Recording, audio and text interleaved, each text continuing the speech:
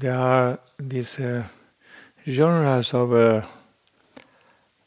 meditation retreats and also spiritual practices in the Tibetan tradition. This kind of a meditation retreat that we are engaging with will be called Semtet. Semtet means the path teachings on the mind or nature of mind, and these topics such as awareness, nirvana, consciousness. Often these teachings given by the teachers can be quite actually spontaneous, personal, non-dogmatic. Teachers tend to use a lot of their own expression.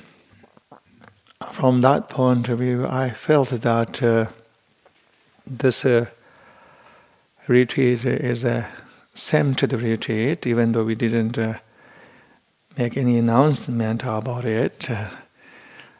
Last night, when I was observing the whole opening ceremony, it was quite inspiring. I was very inspired to see all of you, and also James, Kate, Jill offered their speech and their ceremony. I remember, as you remember, that James read a paragraph from a book that I wrote a few years ago.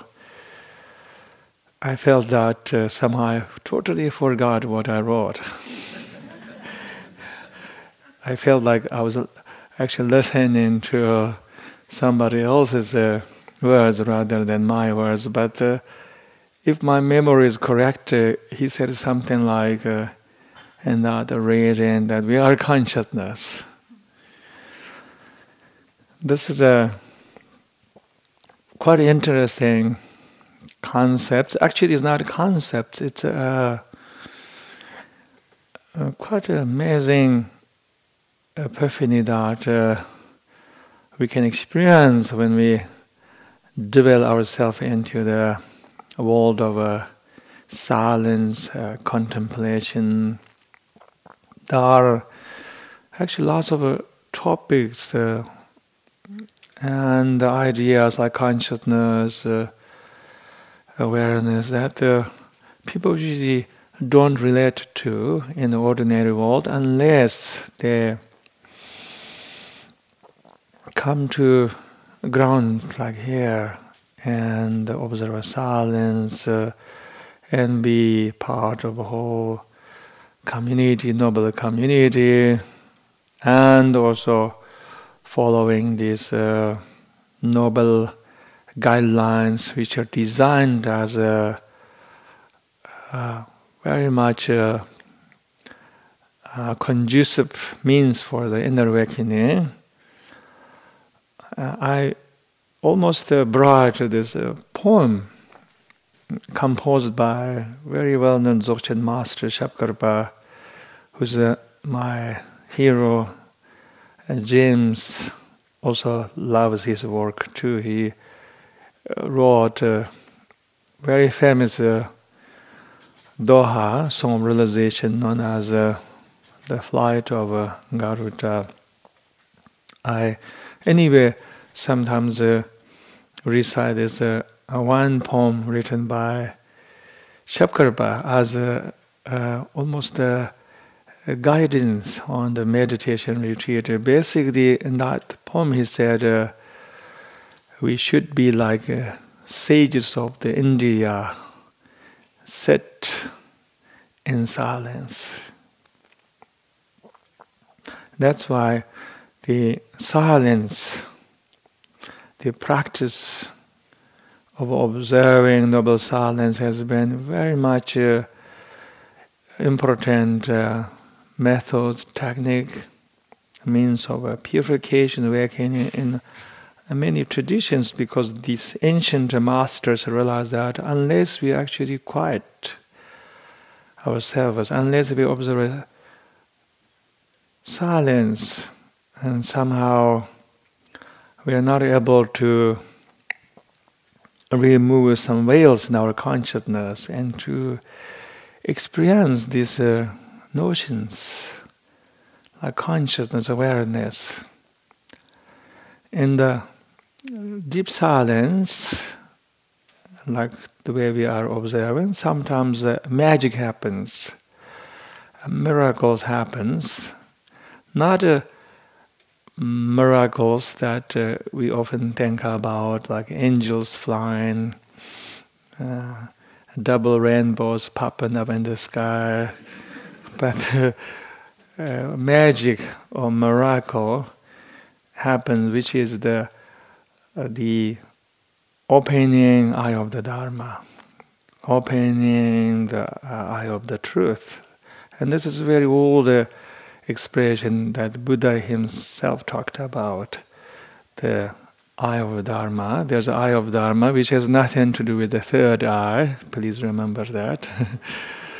And this is has to do with the eye of consciousness. Our eye, the consciousness has actually eye. Of course, metaphorically speaking, consciousness doesn't have a real physical eye, but in some sense you can say that our consciousness has eye, our heart has eye, our mind has eye, and when the consciousness opens its eyes, it can see things that we don't see usually through the ordinary mind, which is often veiled by many obscurations and hindrances.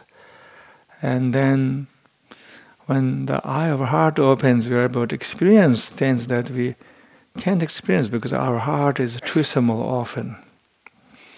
When the eye of our heart opens, then we can experience unfathomable love, or love that can embrace everything, the totality. And therefore I feel very comfortable to talk about consciousness during this meditation retreat, because we have been observing silence, even though we just had one day, but I felt we have been sitting here for a long time energetically. And I really feel very comfortable to pretty much say anything that comes in my mind without any reservation. A friend of mine who's a part of my community, he's a kind of scientist a little bit, and he's also a kind of mystic, according to him. He said when he hangs out with his buddies, his old friends who are scientists, he cannot actually even say the word mind, because it's too esoteric. The word mind is too spiritual, too esoteric, so he even can't talk about the word mind. Of course, the concept consciousness sounds even more transcendent, more weird, more abstract, more non-material, more maybe even esoteric than the concept of mind. And here, because the power of the sacred container and our dedication, and also this noble silence, I believe that we can open our mind and our heart, and we're able to really see a whole new dimension of ourselves. We can connect to things that our ordinary, the thinking mind cannot comprehend usually. Topics like all-embracing love, divine desire, divine aspiration, divine yearning, awakening, egolessness, consciousness. But when last night James said that we are consciousness,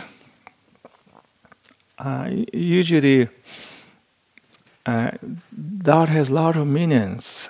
Personally, when I hear somebody saying we are consciousness. I have quite an amazing response. By the way, everything that I have written in my book is actually not my words.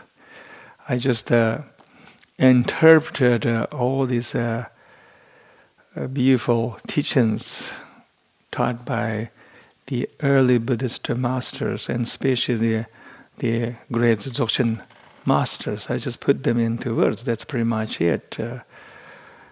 And therefore, I cannot actually take ownership over one word, one single concept. In all those books that I have written, I'm more interpreter than actually teacher. That's how I identify.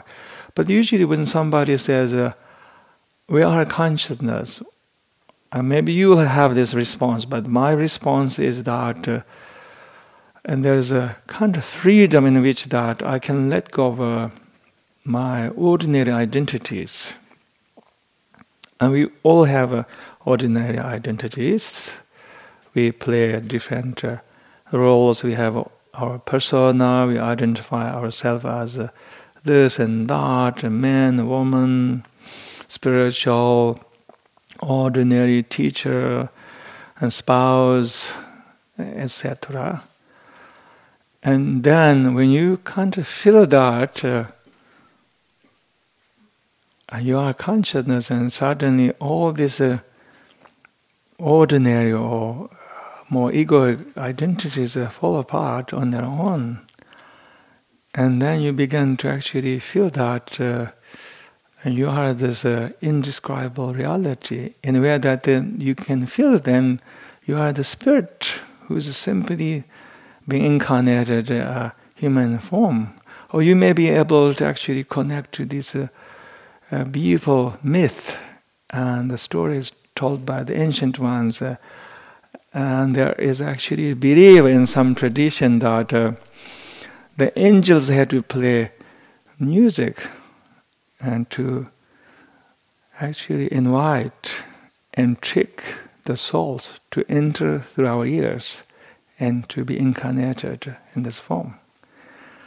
So you may be able to feel sometimes and that you are actually a soul who entered into this form because a whole host of angels played music and you're deceived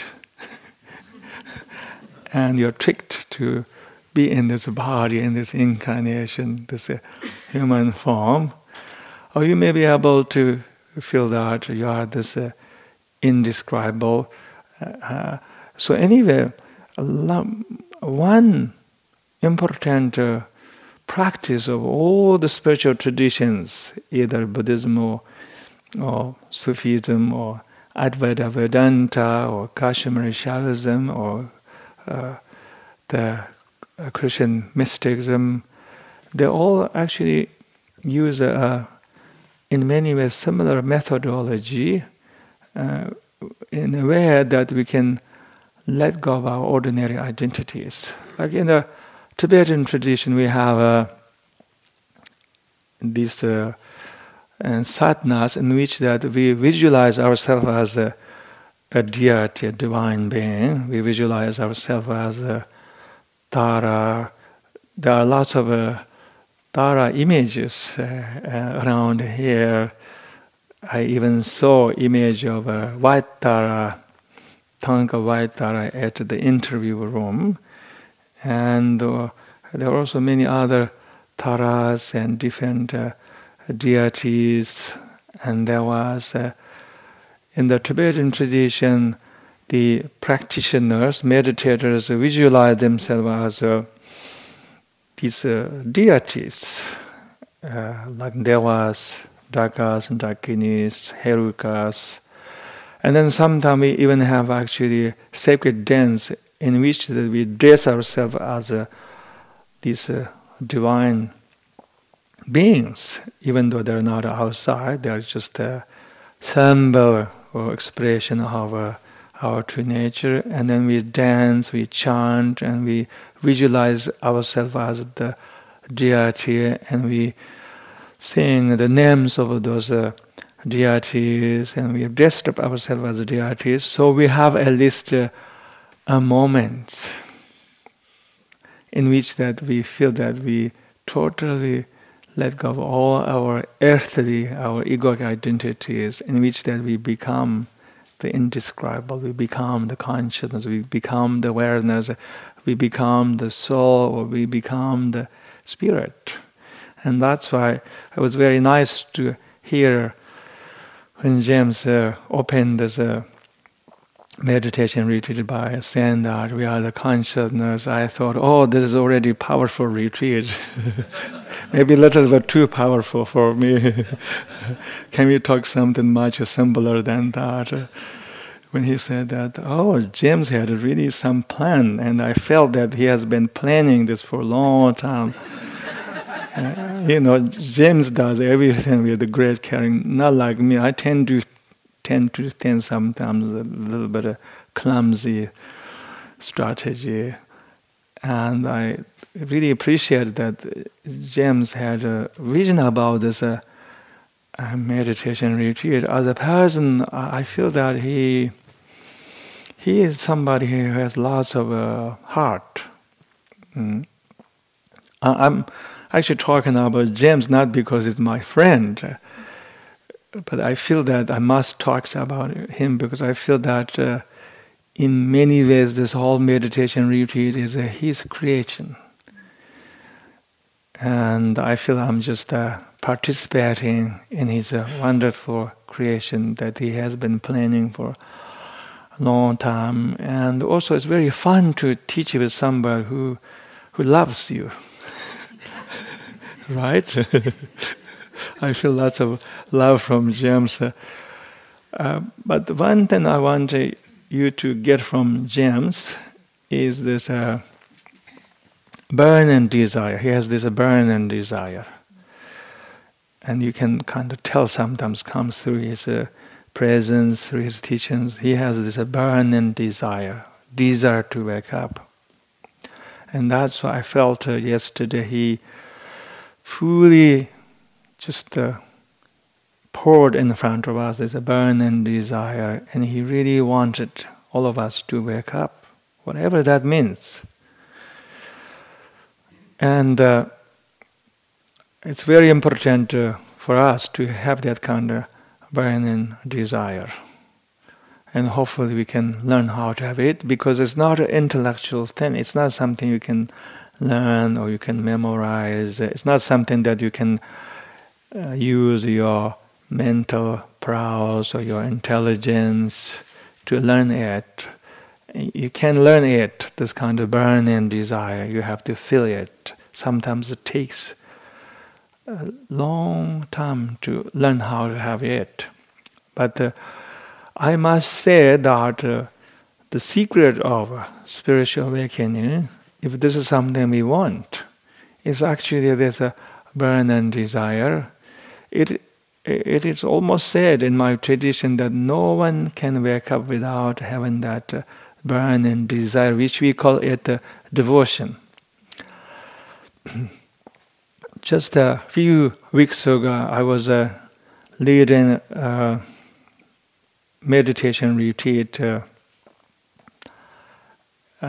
Asia, as you have heard. First, I led a 2 days meditation retreat at this very beautiful Buddhist retreat center, city retreat center with elevators, believe or not, belongs to the Chuge order, the largest Korean Buddhist society.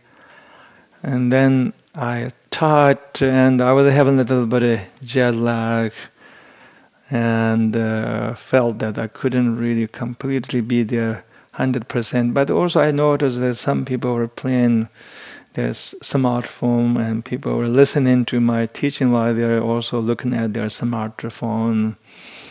And I was okay too. It didn't really insult me anyway.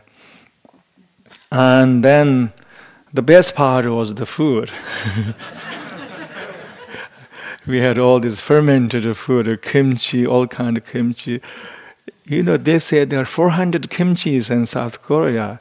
That was shocking. I know that I think France had 400 cheese in 1940s, and now they have around 700 cheese. They just keep adding more and more all this exotic cheese. So, and I thought, oh, that was all right. I was having a jet lag, and people were looking at the smartphones, so it's okay. The best part was the food. And then they said, now we are going to take you to this most beautiful part of the Korea, close to the border with North Korea. This is the most beautiful place in entire South Korea, and there is a retreat center. That's where we are going to have a retreat. And then we drove for a few hours, and we got very close to the border. It turned out to be, I don't know, but not too far away from the border, which is considered the most volatile place on the earth, and where dangerous wars can actually start. It's very kind of intensive in a weird way. When I went to Bodhaga, I felt very much intense. I felt I'm there. I felt that the whole my blood is circulating. In the same way, when I went to that place, I had a similar experience in a strange way. Didn't feel like love or devotion, but felt I'm actually arriving at not particularly holy sites, but powerful sites where things can happen if you are not conscientious. Anyway, then the retreat center was named after a Korean monk whose name was Munghe, and who wrote lots of poems. He lived perhaps in the 20th century, but he was a bhikshu. He was a fully ordained monk, but he wrote all these love poems. And some people started doubting whether he is really a real monk or not, because he wrote all these love poems. But it turned out that he was writing all these love poems to express his love to his country, as well as his love to the awakening, to the enlightenment. He was he had so much love, so much burning desire to wake up that he had to write down. In the Tibetan tradition, one poet reminded me of him is the sixth Dalai Lama, who wrote also lots of love poems, and he expressed his longing to wake up through those poems. So anyway, James, I feel, has this kind of burning desire to wake up. Maybe that's why he opened this retreat by inviting all of us to really experience this liberating truth that we are consciousness. So either we say we are consciousness, or we are spirit, or we are the unborn Buddha, or we are pure awareness, or we call ourselves as the primordial Buddha. The whole point is, and there's a way that we can lose sometimes our egoic identities. And when we lose our egoic identities, we feel that we have been actually locked up in this invisible chains for a long time, and not knowing that we have been tormented, we went through lots of pain, simply because we are locked up in those chains, those invisible chains, our egoic identities. And then when you have the moment of a realization that you are conscious and you are spirit, and then you realize that you are none of these identities. From that point of view, we are conscious, but also we are consciousness because we are here, and we are alive, we are breathing, we are sensing, we are feeling. The word consciousness in Tibetan is a namshi. And nam means, this is a little bit of tricky translation. It can get into unnecessary philosophical conundrum. Namshi means mental image. Shi means to know. Please forget the first part of this terminology. It's a little bit too philosophical, but she means to be aware, to know, but also means to feel, to recognize, to sense. And this is really who we are. If you look right now at yourself, you are conscious, you are feeling, you are sensing, you are thinking. Regardless of what state of mind you are going through, either you are feeling peacefulness, stillness, open heart, loving kindness, or maybe you're feeling confused, lost, and bored. Or maybe you're somebody seeing the colors of flower in front of you. Or maybe you are just enjoying this space. Or maybe you are hearing somebody talking without so much effort. You just hear what is happening. And this is showing that indeed you are alive, you are a consciousness. And the experience of a consciousness is actually totally myriad and various. We can really go up and we can really go down, just like riding roller coaster.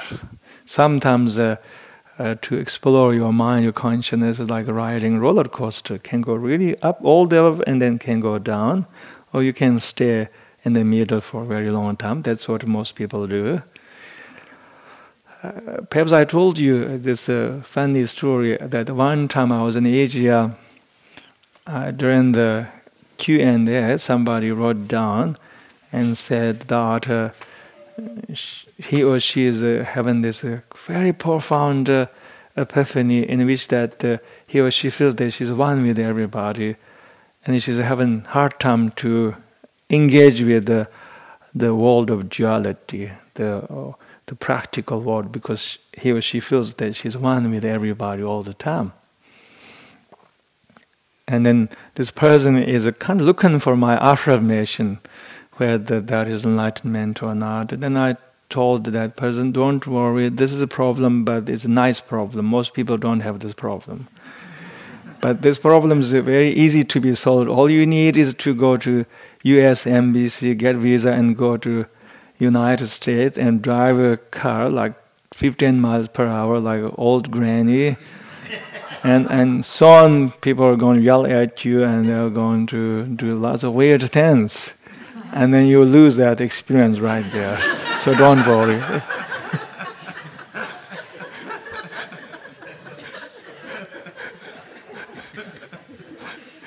So you see now the experience of consciousness is a very sometimes beautiful but very deceptive. You can't really take your experiences too personally or too concrete, and that's why I think all Buddhist traditions say don't get attached to experience. Let me talk a little bit about the Abhidharma, which is very much one of the main treatises that we all study, either Theravadan Buddhist or Tibetan Buddhist or Mahayana Buddhist. And the Abhidharma, you have this is a really kind of fantastic map of the universe. By the way, as a tradition, Buddhism has been using lots of images, also illustrations, even like maps, even cosmology to explain the workings of human consciousness, yours and mine consciousness. And we're not going to talk about mandala, that's another topic. Mandala is more like Tantric Buddhist presentation of the human consciousness. But in the Abhidharma, there is a mountain Meru, the queen of the mountains, which really symbolize our consciousness. And then on the mountain Meru, around it, the whole loka, the whole universe comes into being. But these existences, lokas, realms, actually represent different mental states. And basically they divided the whole universe into three realms called the realm of desire, the realm of form, and the realm of formlessness. But these are, of course, in some sense, physical dimensions, but on the other hand, they are like maps, like they are geography of the human consciousness. And so we say often in our tradition that don't get attached to your experiences. If you get attached to your experience, then you can fall into one of those three realms, which we don't want to be, because three realms, the realm of desire, realm of form, realm of formlessness, are the samsara, which is of course a state of your own mind. For example, they say if you get attached during the meditation to the bliss, then you fall into the realm of desire, which is samsara, the unawakened state of mind. And then, whereas if you get very attached to the clarity, and then you can fall into the realm of the world of form. But then if you get attached to no thoughts, like no thoughts, no mind, and then you can get trapped and you can fall into another samsara, which is an unawakened state of mind. Especially, it is represented by the highest realm within the samsara, the realm of formlessness. I hope this is not getting too complicated, but anyway, the whole point is not to get attached to any experiences, the ordinary to the extraordinary, while we are in this meditation retreat. So let me go back to the topic, the consciousness. Well, I think we are pretty much sure that we are consciousness, right? Unless somebody has strong objection. Let's say we are consciousness. And, well, there are lots of debate why we even manifest as a consciousness. Isn't it quite interesting? Have you ever thought about that? Why even you are here? Why you even exist in the first place as a consciousness? Well, some artists say, I heard from, I think, a radio. Sometimes they have lots of wisdoms, the radios.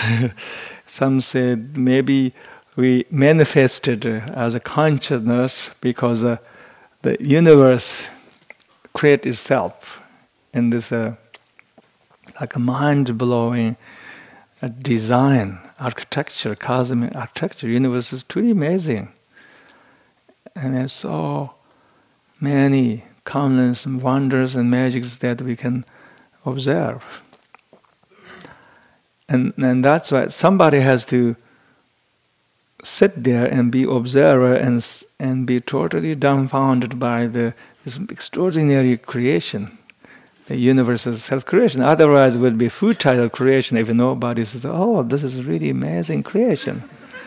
So some people believe that universe manifested as human beings, so especially through our consciousness, so she can pretend there's a universe and pretend there's an observer, and then we can pretend to be very dumbfounded.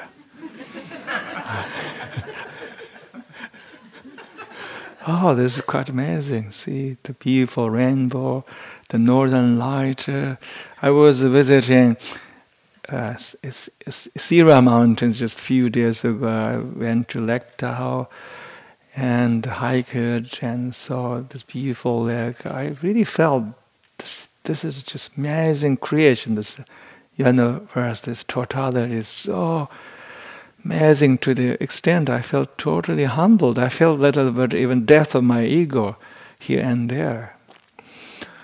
And something you don't feel in some parts of the world. I won't mention these particular places. But I think California has all these places that can totally blow your mind. We are very blessed to be in this part of the world. But also, I think it's true that we are consciousness, we have this awareness, so we can witness the ugly part of the world. The universe is not always beautiful. It can be beautiful, but there's also ugliness, there's violence, there's suffering, and there's a delusion. And I think we are here to open our heart and to experience all of them. Let me share quite a personal story about my own journey as a meditator, as a human being. Some of you have heard that I had a little bit of medical adventure. Now I'm very much recovered from it. And at one point I was having difficulty to walk. I had problem developed in left side of my body. And then around the same time, I was traveling quite a lot, even though I had this physical pain. One of the places that I went to was the city of Santa Barbara. I was having a lot of pain already at that time. And then I went to beach.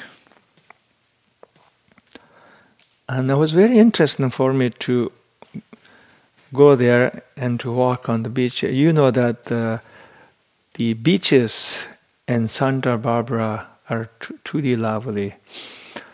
And also the city is very beautiful there too. I gave a day-long meditation retreat, also evening public talk, and then I walked on the beach because many years ago I also gave a talk somewhere in Santa Barbara. I had a chance to walk on the beach, and I never forgot how beautiful the beaches there were. And I asked people, take me to the beach. And then I was walking on the beach. I was totally, basically, enchanted by the beach. I loved the smell of Pacific Ocean for some reason. I loved the smell of the ocean along the west coast for some reason. And some people don't like it, but I love very much. And also high cliffs. I found personally the beaches in the west coast in California most beautiful in the world after visiting many beaches. The high cliffs, the smell, and then we have lots of birds, seagulls, cranes.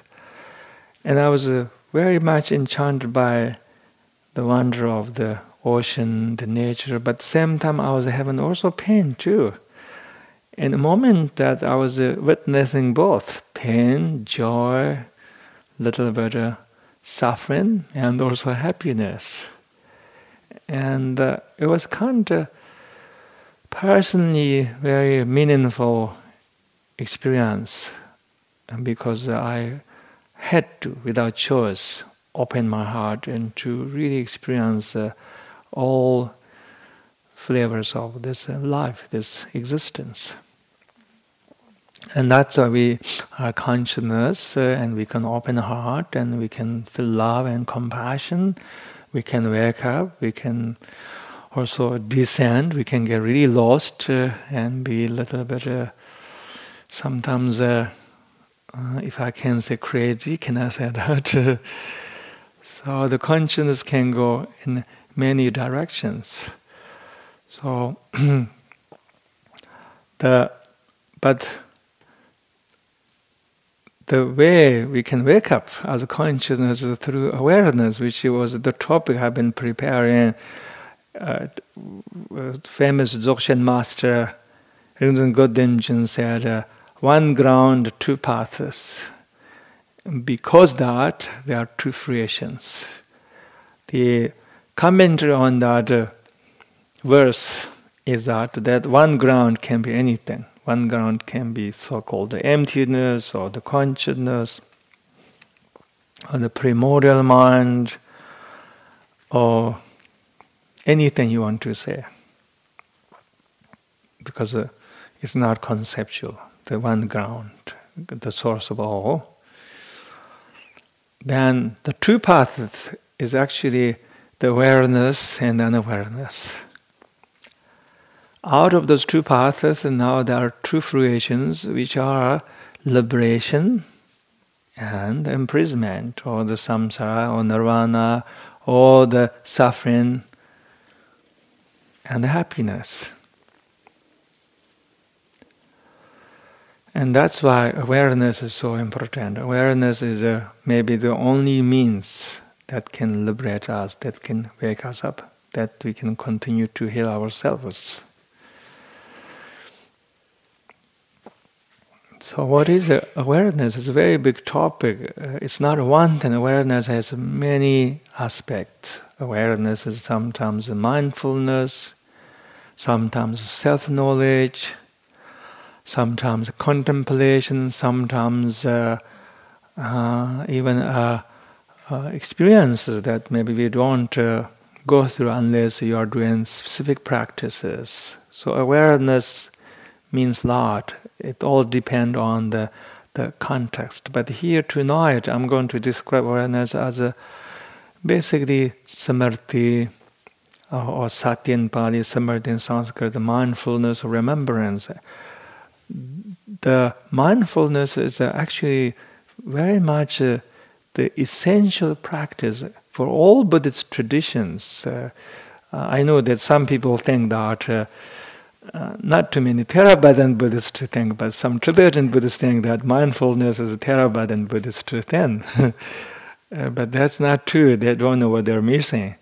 This Tibetan Buddhist, the mindfulness is actually the heart of all the Buddhist traditions. In the Dzogchen, we talk about 6 levels of mindfulness. Tamba, Tuk Tamba means Tibetan word for sati or samadhi or mindfulness. So let's talk about mindfulness. Itself is a very big topic in many ways, but it also can be simple. To me, the awareness begins by turning our attention inward. This is how we start awareness, how we start mindfulness, and then from there it can grow, it can expand, it can evolve. But I feel that this is how we began the path of awareness or the mindfulness, simply by turning our attention inward. Lama Mipam, another Nyingmaba master, said, one inward dharma is better than 100 outward dharmas. This is a very interesting statement, which is my favorite. Let me say that. One inward dharma is better than 100 outward dharmas. And he's a well-respected Dzogchen master in my lineage, the Nyingmaba tradition. So what he means is, like any kind of dharma or spiritual activities that we do, that is lacking in introspection is the outward dharma. If you do these outward dharmas, yes, they have a merit, they have a benefit. We cannot deny the benefit or merit of these outward dharmic activities. But when he said inward dharma, means dharma, the spiritual practice that has a quality of introspection, which is to really looking inside, looking into our mind. And this sounds very simple, but it turned out to be actually the most difficult thing to do. Shockingly, this is not something that most people want to do, even though it sounds so simple. And people want to do other things, but not this one. People can do a lot of things. People are very courageous.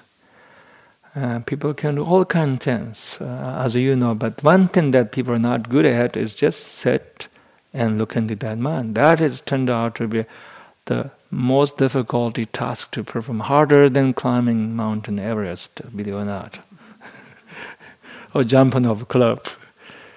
But this is really what people don't want to do. And there are many reasons why people don't want to do. First, we can say there's a resistance to the awakening. Obviously, right? There's a resistance to the awakening. If there's no resistance to the awakening, we'll be all running towards awakening. That's all we want to do. And then maybe we need the retreat for unawakening. Because everybody wants to wake up because there's no resistance. Then maybe we should have some kind of really big meditation retreat on the unawareness, because whole world wants to wake up, so we need some few unawakened people to keep this world a little bit interesting. And then my job will be different. I won't be Dharma teacher, I will be ego teacher or something like that. Travel all over, teach people how to have ego, how to be greed, how to be selfish. And we make sure that there's really good food, otherwise people don't come to retreat. Close eye, feel your ego, feel the anger, let's judge somebody.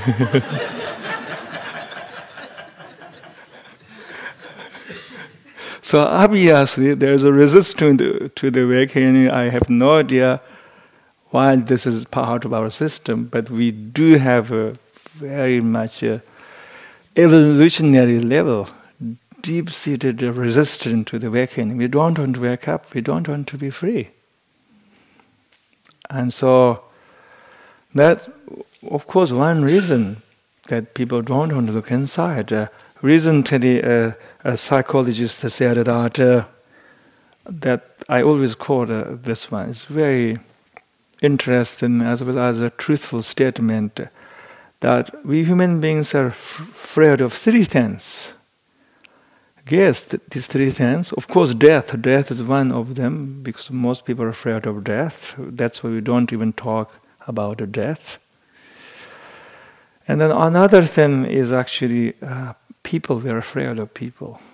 We are afraid of other people. And we even don't know that. That's why there's so much mistrust. And that's why we objectify people. And we don't know how to trust people. We don't know how to love each other. We are always in the mode of offending and defending. We are constantly, unconsciously objectifying people. And we really don't know how to love and condition each other. And then last one turned out to be mind. We are very afraid of our own mind. Because once we look into our mind, we don't know what to do with all these things. We don't know with our anxiety. We don't know what to do with our fear. We don't know what to do with our judgment. We don't know what to do with our guilt and shame. We don't know what to do with this wild monkey. This sometimes quite a wild, unruly, dangerous creature. I gave one time talk at a school in Missoula, Montana.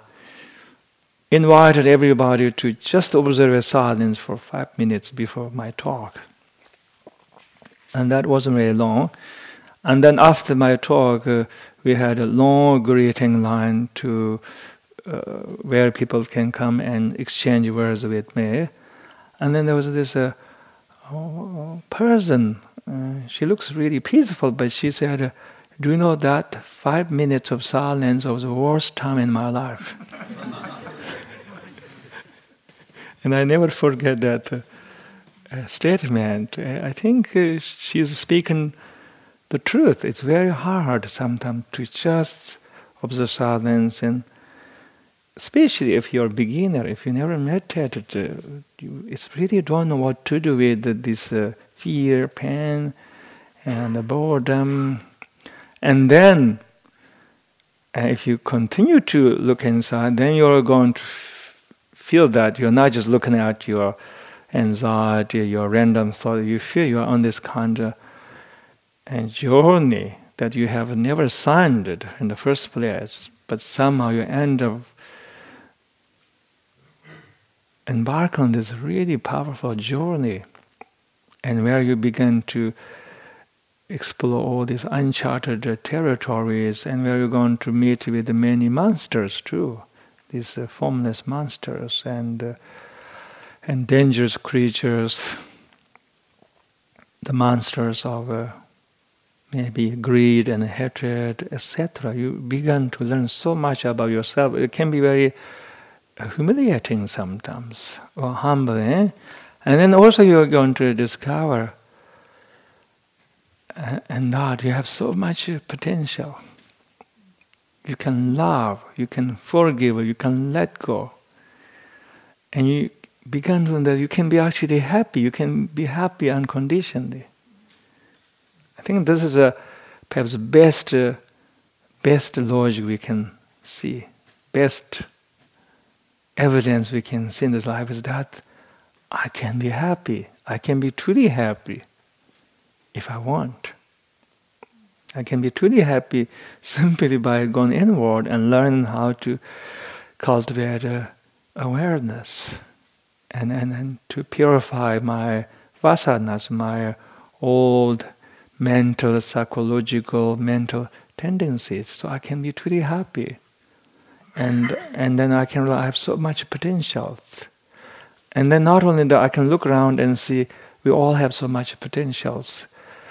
At one of the meditation retreat in Asia recently, we had a nice ending party where we played music and we invite people to the performance.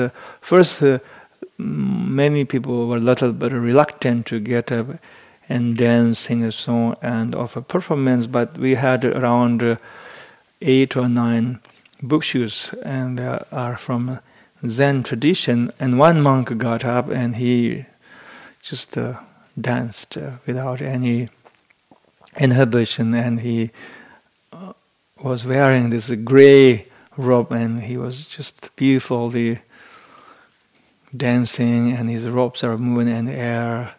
It was very beautiful. And then his dance gave permission everybody to get up and dance. This was the end of the meditation retreat. We were observing silence for many days, I think 6 days, and we did the same thing. Somebody collect everybody's smartphone. But towards the end of the meditation retreat, we decided to have a little party, like sacred feast. And then everybody's happy. Everybody wants to get up to dance, so we had to stop doing that because otherwise we could go whole night. Eventually, everybody was raising their hands, and they all want to offer something, either dance or poetry or song. So we couldn't let everybody to dance, but there was so much joy and happiness. And then one person said something like that, "Isn't it amazing that we human beings have so much potential? We have potential not to fight with each other, not to hate each other, and not to be selfish, and not to be lost in our inner demons.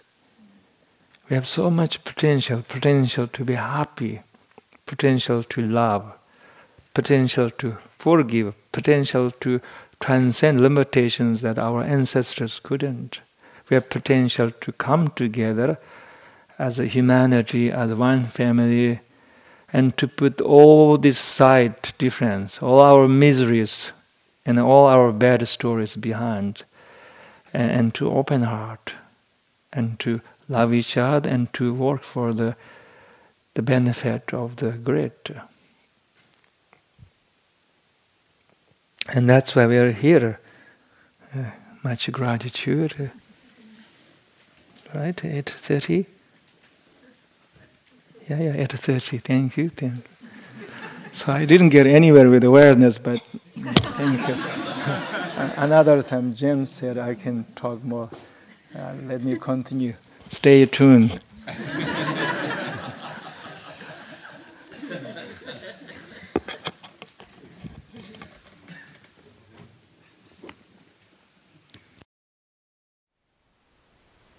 Thank you for listening.